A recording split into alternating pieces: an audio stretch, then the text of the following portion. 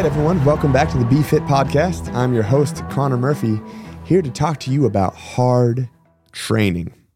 Now, I'm going to give you a whole background on why this is the topic that came to mind today. And it relates back to kind of the OG days of CrossFit and how me personally have not necessarily strayed away from the type of training, but kind of the understanding or how it was pushed or promoted on people. And I think I want to not fully steer the ship back in that direction. I'm going to dive into it, and then I'm going to, just get some of these thoughts out, and then we can let you create some thoughts behind it for yourself. So currently, everyone knows CrossFit is infinitely scalable. And if you don't, then you can watch a single video on CrossFit's Instagram or CrossFit.com, or I can just break it down for you right now. There's functional movements. Functional movements are inherently safe, they're incredibly potent, and they're universally scalable. There's all sorts of descriptive and then defining characteristic of that. But just for purposes of this conversation, everyone needs to squat, everyone needs to deadlift, everyone needs to press. And does everyone need to squat 500 pounds? Well, that'd be a better world we'd live in, but no.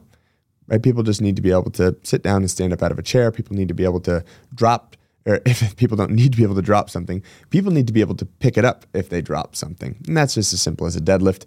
The more capacity we have, the improved quality of our life is going to be, the more we're capable of. Awesome. Now, when CrossFit was first getting pushed out there, that all that stuff was known.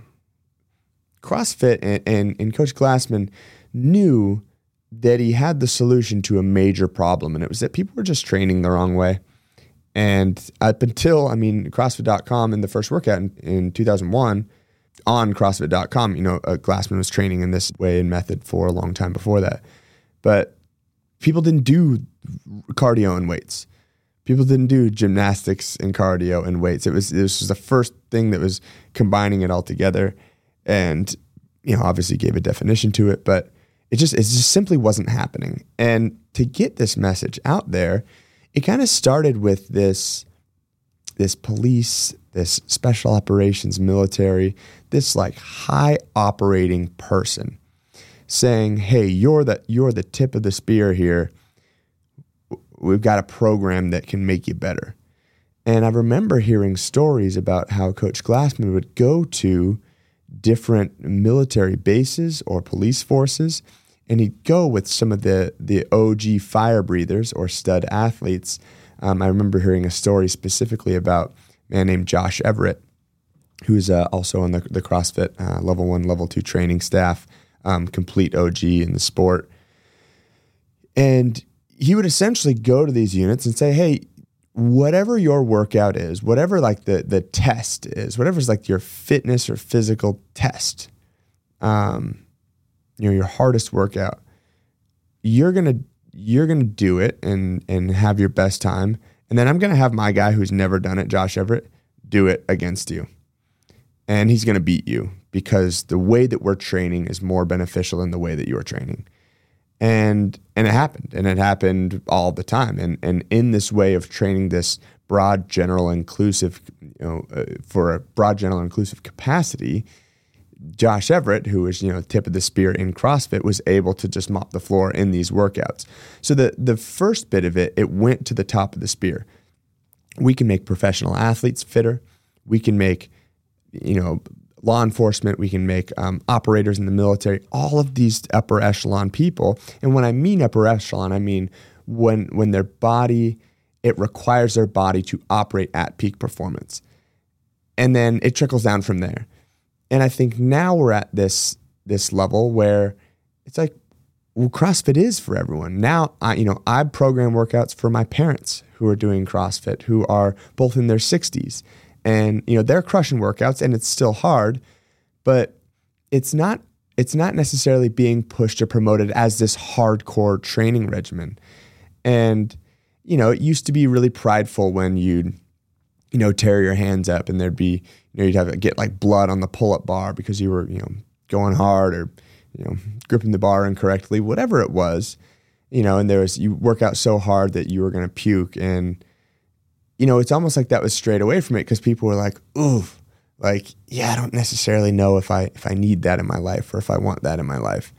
And I think we found a more beneficial way to apply the program initially and then ramp people up to having a capacity to perform these very difficult things. Whereas if it were to be that them trying to perform that at the start, then they tear their hands, then they're throwing up, then they're, all these things where you're like, CrossFit will mess you up because it will. And if you haven't done it before and you're training, metabolic conditioning, you're doing constantly varied functional movement at high intensity for the first time or, forever, then yeah, it's difficult. It's extremely difficult.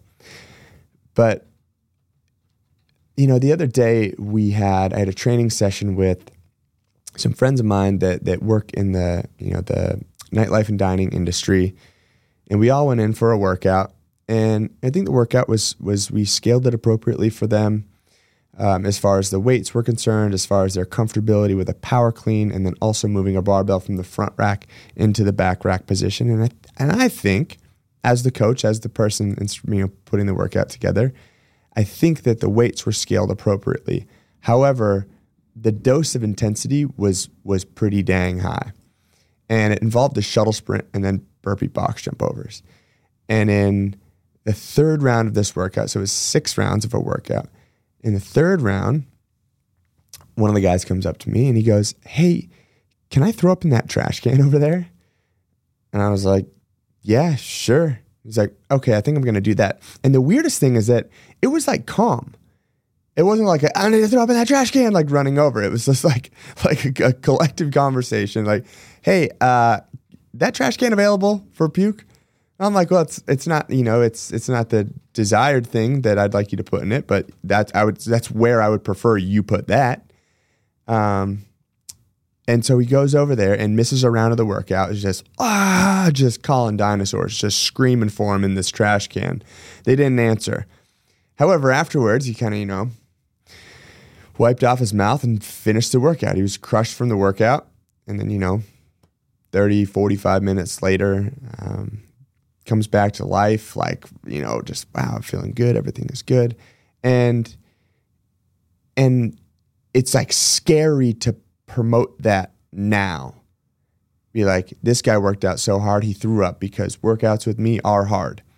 That's not what I want everyone to do. But, however, this person was probably an athlete at some point in time, was probably competitive in sports and has that drive and has that ability. And so not overloading him with weight or trying to make the workout so incredibly difficult that he's at a risk for injury. But yeah, maybe he pushed himself pretty dang hard into that threshold. That's not what I want to happen on every workout. But I'm like, man, I should get back to being like this. Like if you're going to come train with us and you're going to do CrossFit, it's going to be hard. Now, I don't want you to throw up every time, but like hard shit is going to happen. And a workout previous to that in Charlestown at a new gym, Alex, the old intern and then turned employee of Big Night Fitness, now is off, got set up doing his own thing, traveling around the world doing private training, which, by the way, is the fastest pathway that's ever happened to get from just starting off, doing your CrossFit level 1 and then getting to that job. But, if you're looking for work or an opportunity, this is where it happens. Anyways, so he's back in town. We're hanging out. The workout has chest to bar pull-ups, heavy back squats, heavy power cleans in it. And both him and I tear our hands. Now, the reason why we tore our hands is probably because we have absolutely brand new equipment. And so everything is just, the knurling on the barbell you can feel it in there. There's not generations of DNA and skin built up in there, taking away from kind of the grit of the barbell. And the same with the pull-up rig. But, little blister on this part of my hand, right there. Yeah, still there. It was like a week or so ago. And there was some blood on the bar and there was some blood laying around. And, there were some people that were in and out of the gym working in the production side of things. And you kind of get that look. It's like, ugh, like that's not for me. It's like, that's not the whole program. But listen, if you tear your hand a little bit and you bleed a little bit, it's okay. You're not going to die. And it shows that, you were doing something that, maybe was challenging where your body was at. It wasn't reckless. It wasn't like, hey, you're going to do 1,000 pull-ups when you're not capable of it, and you're unable to wash your hands, or you're unable to operate for the next couple of weeks. But a little hand tear here and there, maybe a little throw up, depending on how much sleep you got or how much you drank the night before. It's like most of these training sessions are hard. Now, if you're going to make someone so sore that they can't walk for the next week, that's probably not appropriate. However, dosing people with intensity, I think some people can handle it. And I think to get that demographic of people who have done hard things before and are willing to, I think it's important to push that on some people and to give them that drive, to let them know, hey, it's okay. Hey, you're not where you were at this point in time, but this is the fast track to get you there. And I like that. And I don't think that's where I don't think because the ship has turned towards, longevity and fitness, maybe not turned. I think that's the way it was always going, but, maybe we were shooting some missiles over into the hardcore area. I don't think that's that big of an issue. Being too sore, and going too hard on a workout. It's like nowadays, I think I'm so afraid to program that to see if that can happen, and it's probably appropriate 99% of the time, operating on the side of caution, being judicious about how people are loading. But I think also someone's been training or they've been coming in. You want to set them free, or you want to program a workout where you're like, hey, this one's gonna take you there. I remember when I was training an athlete who was going into her freshman year. We've talked about her before in here, but her freshman year at Northeastern, playing field hockey, and she was all in. And the first few weeks, it was like, yeah, the workouts were hard, but they weren't anything that were going to kill her. She was still going to be able to play her sport. And I remember there were a few times when you're dosing intensity, the main reason why we like intensity is because we can measure it, but really it's because it gets you results. The hard things get you results, and it goes that way with everything in life. And there were a few workouts where I'm like, hey, this one is going to put you in a dark place mentally. On this one, your workout, it's going to suck. You're going to want to quit. You're going to think there's no way I'm going to finish this. All I want to do is rest. I don't want to get back on the true form and sprint. I don't want to do any more kettlebell swings. I don't want to do any more burpees. I don't want to do this anymore. And I briefed her on that. Hey, this is how you're going to feel. Just to let you know, this storm is coming. This wave is coming towards you. You can either know it's coming, which I almost think is better. What I hate is when I think I program a good workout, and then halfway through I'm like, oh no, I made a major mistake here. This is going to be miserable. Rather than saying, hey, this workout's going to be miserable. I'm here for it. I'm ready to do hard shit today because this is what's going to get me to that end goal. And you know what? This girl, she got to her end goal. Got a starting spot on varsity as a freshman when she was worried she wasn't even going to make the team. And that's her effort and that's her hard work. And maybe that was part my responsibility of pushing her to that level, of programming workouts that were going to test her, but were going to allow her to break through. If the hardest workout that you're ever going to have is in the actual event or sport that you are playing, you are probably not training properly for it. Yeah, I think that's a fair thing to say. If the most difficult workout or the most difficult physical exertion that you've ever had or that you're having is in the actual event where you're supposed to perform, you are not training properly. If you are training like an animal in your training sessions and preparing yourself for the absolute worst, that is only going to allow you to operate and optimize at a higher level during the game that you plan on or that you wish to be better at. Doing the hard stuff in training, what is it? There's that military saying that I hear all the time. It's like, the more you The more you sweat in training, the less you bleed in battle. You know what I mean? Like we don't have to, get a bunch of metaphors or similes to address this issue. Like this stuff should be hard. And here's the thing too.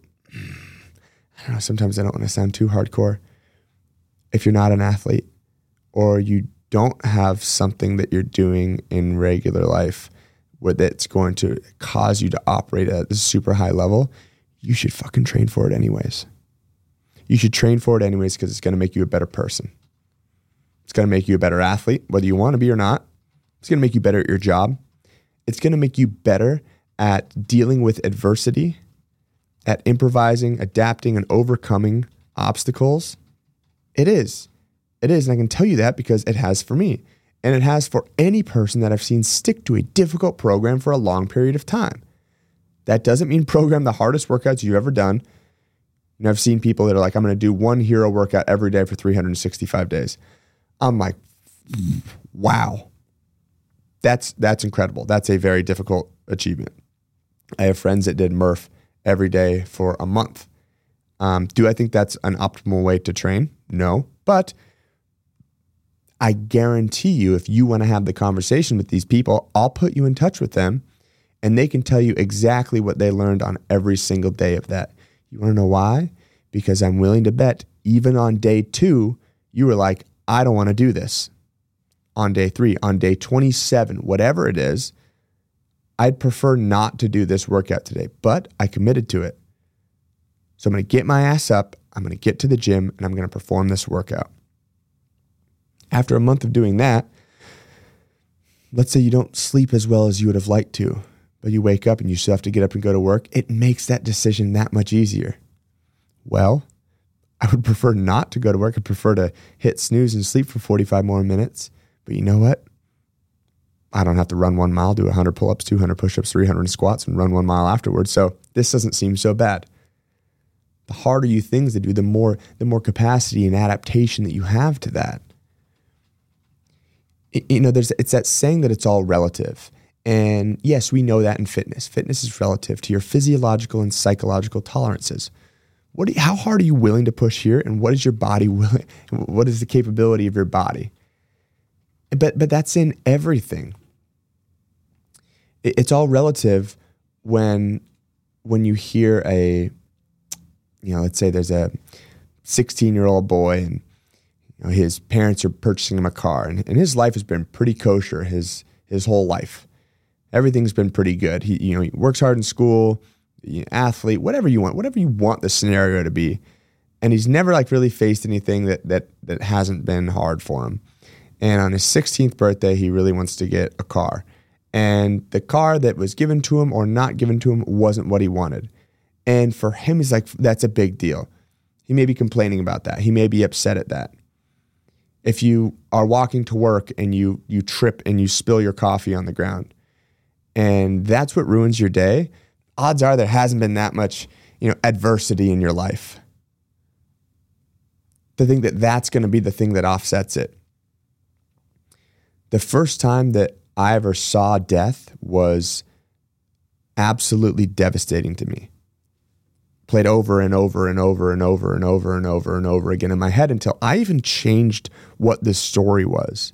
I changed how I saw it because of how many times I touched back on that memory and thought of things.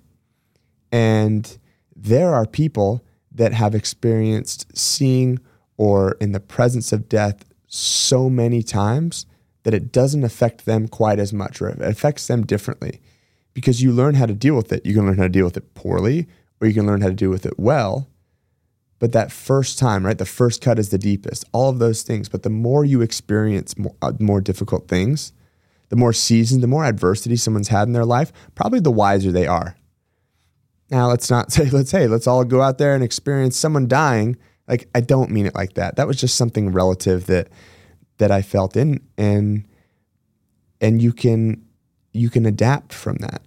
With experiencing things that you've never done, there's going to be adaptation. And similarly, if you continually do the same thing every time, expect there to be no adaptation. If every single day I do 100 squats and it takes me 3 minutes to do it, at some point in time, probably pretty quickly, you will no longer have adaptation from that workout. 100 squats, 3 minutes. Boom, boom, boom. Great. At some point, you're going to have to do something else. You're going to have to do those same 100 squats, but maybe a little faster, or you set the clock for 3 minutes and you try to do over 100 squats. That is how we increase our capacity. That is how we increase our capability.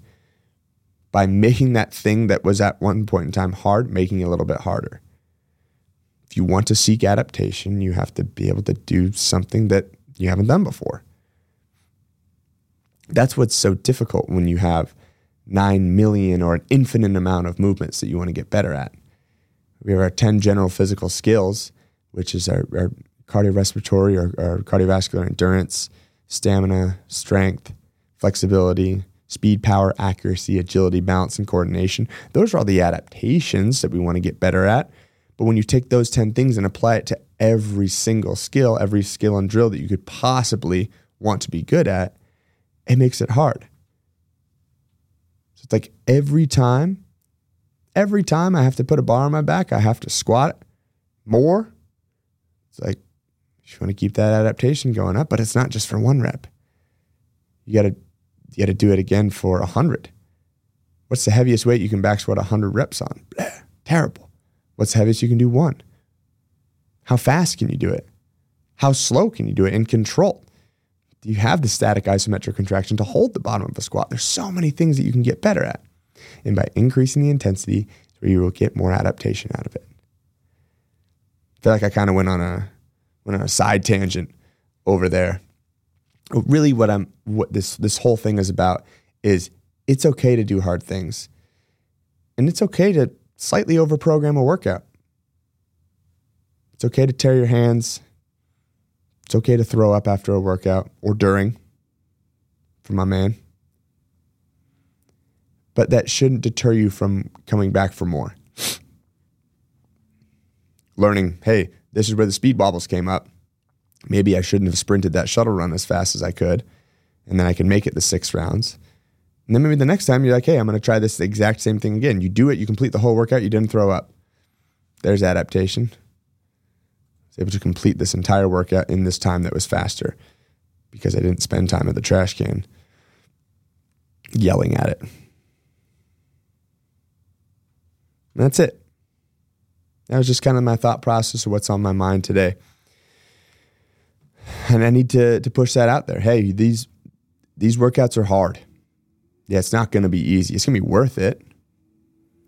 There's a quote that's been going around from an interview that my friend, as I always mention, James Hobart, was talking about on the Morning Chalk Up. Just very eloquently said. It's pretty much in a sentence what James said, what it's taken me an hour to say. Quote, here's the dirty secret. CrossFit never gets easier. You only get fitter. And then they start loading more weight on the bar and asking you to go faster. But the reason I've stuck around so long is the people.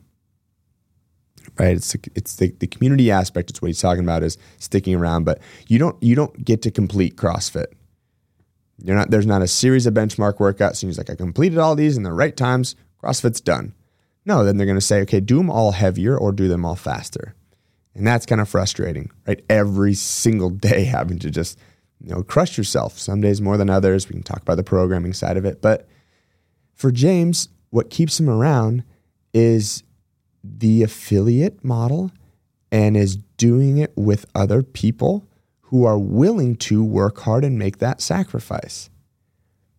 If all I did was CrossFit alone, it would look a lot different than how I do it, right? The intensity would be lower. But 2, I probably wouldn't do it as long or as often because I don't have that camaraderie piece. Hurley, in today's workout, Hurley and I trained this morning. In today's workout, do you think you would have pushed as hard if you were alone in a garage by yourself? Absolutely not. Why is that? Why did you feel like you should move faster? Because I had to keep up with everybody else. Right. One, the competitive nature of it, which is, it's beautiful. Mm-hmm. It's beautiful in this way because Hurley's not like, no matter what, I'm going to beat Connor on this workout. And if I don't, then I'm not doing it again. No, and that's not happening. and our workouts were slightly different. He had a sandbag, I had a D-ball. I think it was all scaled appropriately. And it was scaled so appropriately that we were competitive with each other. The workouts were a little different, but you're able to keep up.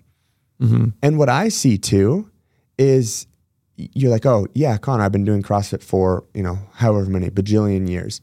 But when I finish the ski and you finish the ski and I see you put your hands on the handbag, or on the sandbag, I'm like, Hurley's putting out effort.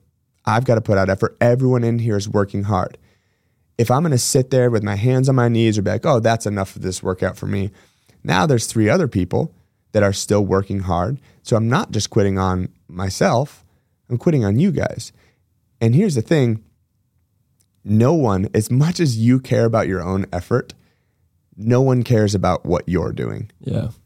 Like I'm looking around, like again, Jordy, every time, and one of the other guys that we train with, he has made leaps and bounds over the last few years in a training aspect. He's been a professional athlete for a long time, but in the training aspect, I think he has made leaps and bounds, which has then helped him probably continue his career. I'd love to take credit for that, but that's all his hard work. But I mean, he was right next to me and I wanted to put out more effort, but I didn't really care about him. I just cared about what I was doing. And he was there because people will die for points competitively. And then at the end of it, it wasn't like, oh, you fucking idiot, you sucked at that workout. You only got 3 rounds and I got 10 rounds. It's like, no, that thought process never happened. It never happened for anyone. It was like, you went really hard. I went really hard. We're all exhausted on this. Let's do it again tomorrow. Yeah. And it sounds crazy, but it's like, that's how it works. And it's so cool to have everyone inspiring everyone. And it's because it's you work hard. In gyms that force you to work hard, in gyms that hold you accountable with how much weight, how far are you moving it, how fast did you do it, write it down on the board, that hold accountability in that, there's a reason why wallets don't go missing from those type of gyms. There's a reason why everything that's lost is found. I left my wallet at the gym. Oh my gosh, I left my wedding ring at the gym. Guess where it is? Either sitting in a cubby, depending on how expensive it is, or it's sitting in the lost and found. Why? Because people that are doing really hard workouts are not looking to cut corners on their fitness. And if people are doing those hard workouts, they're probably not looking to cut corners in life either. I remember there was a quote on a wall in a gym and it said, if you're cheating in here, you're probably cheating elsewhere in life.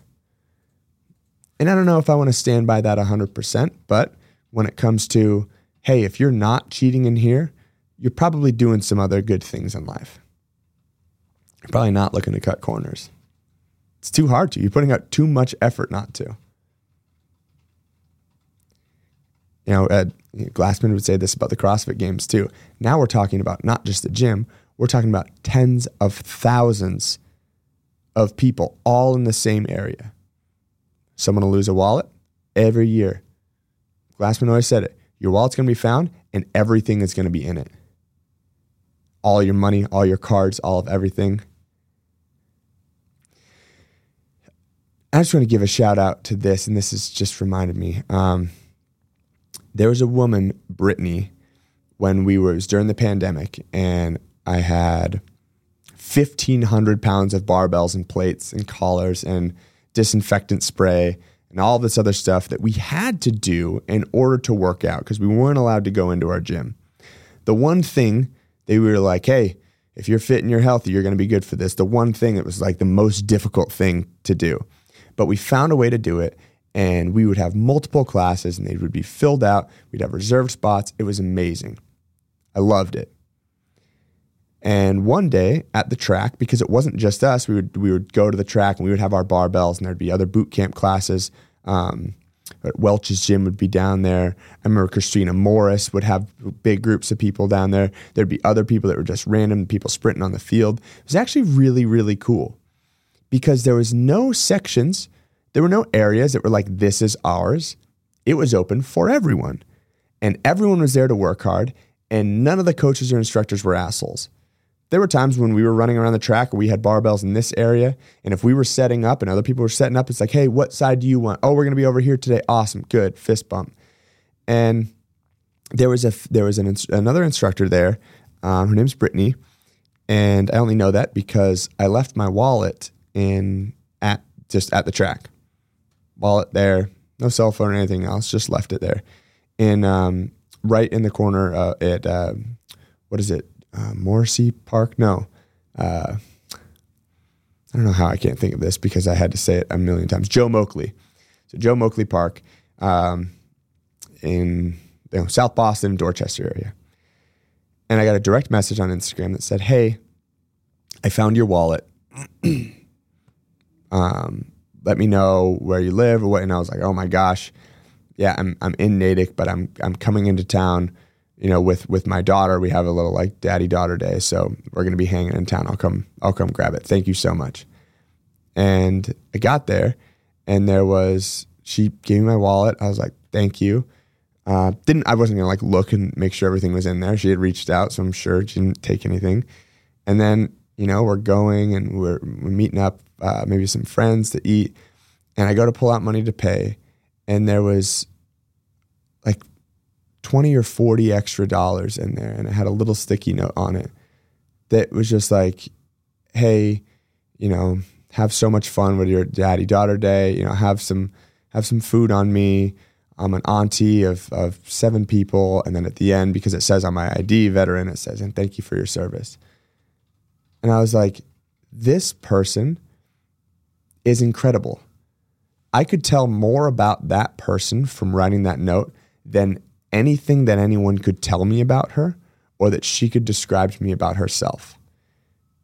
And that she was willing to, the integrity was obviously through the roof to do the right thing, whether I'm a good person or not, whatever it was, but to give something back to the person who lost it. But then just going out of your way to make someone else's day, especially during a time when it's not like, everyone was, the economy wasn't soaring at this point in time.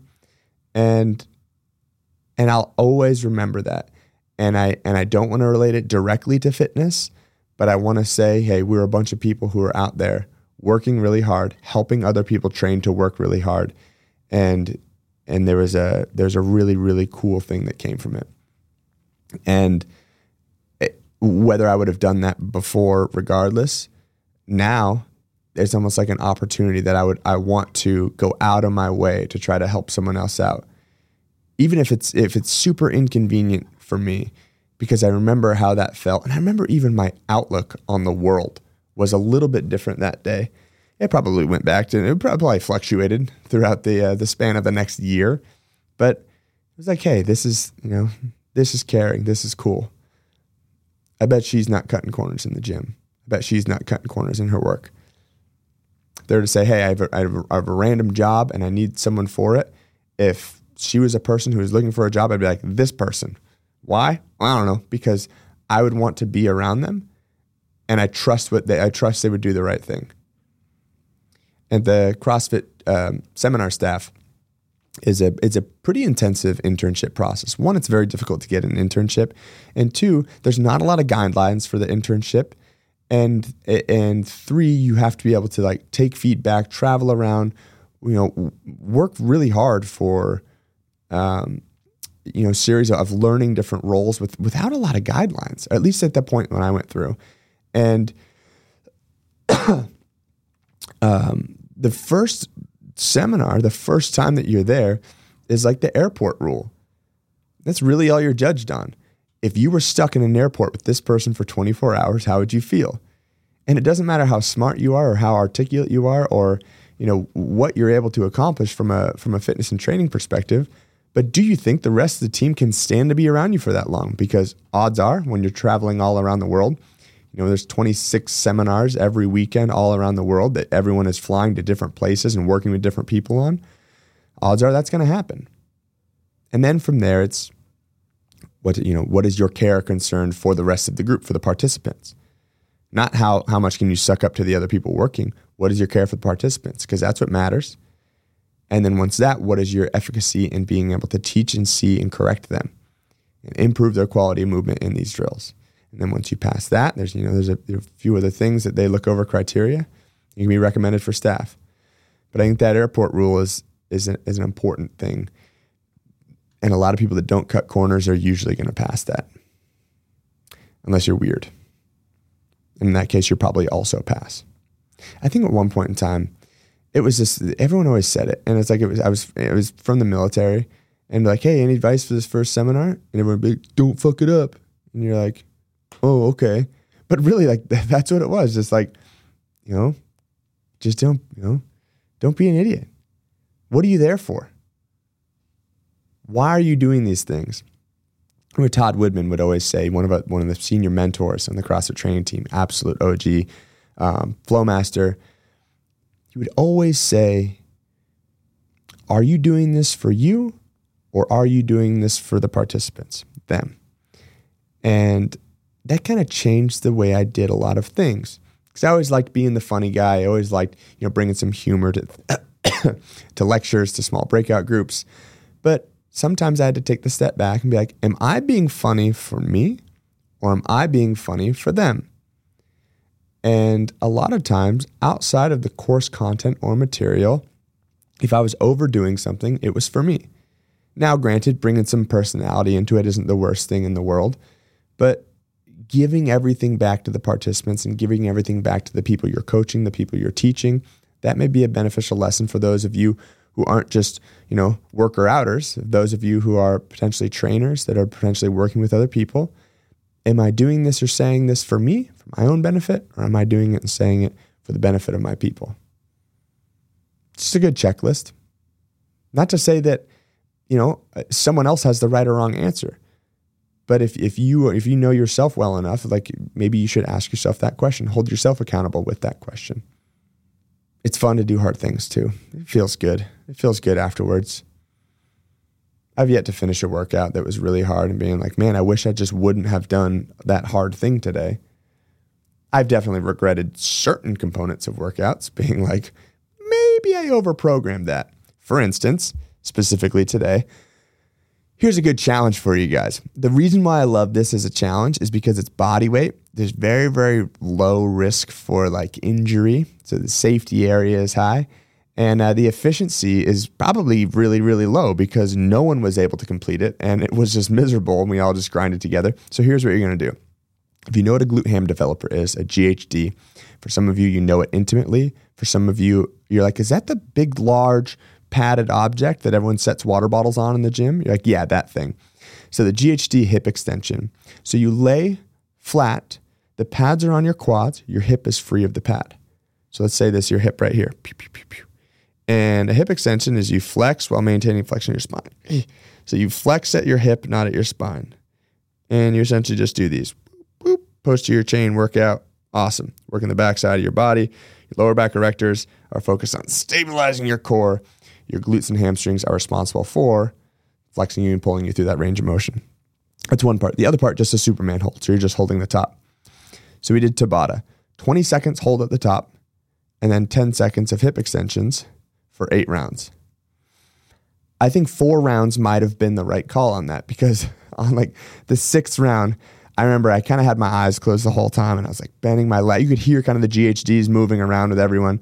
And at one point in time, I was like, man, like I'm resting right now. I need to be like doing it. And I kind of looked right or left and everyone was resting. Like after that 6th round, there was just no more static hold. The hip extensions were just terrible. We're just trying to hold positions. On that one, I was like, yeah, maybe I could have changed that one a little bit. But at the end of it, it was fun. We all kind of walked around like Ewoks for a little bit. But anyways, I'm gonna end it with that. Thanks for tuning in today. We have some awesome guests that are coming on, that are coming up. A couple people in the reserve, and trying to get back to consistently getting on here. So if you have any topics that you would like either myself or anyone else to discuss, or if you have recommendations for people that come on board, as we all know, I love talking, so I'd love to pass the mic to other people as well. But just want to say thank you for tuning in. Appreciate your listening and your dedication to us, especially if you're listening this far in. And again, we'll talk to you soon. Appreciate you as always.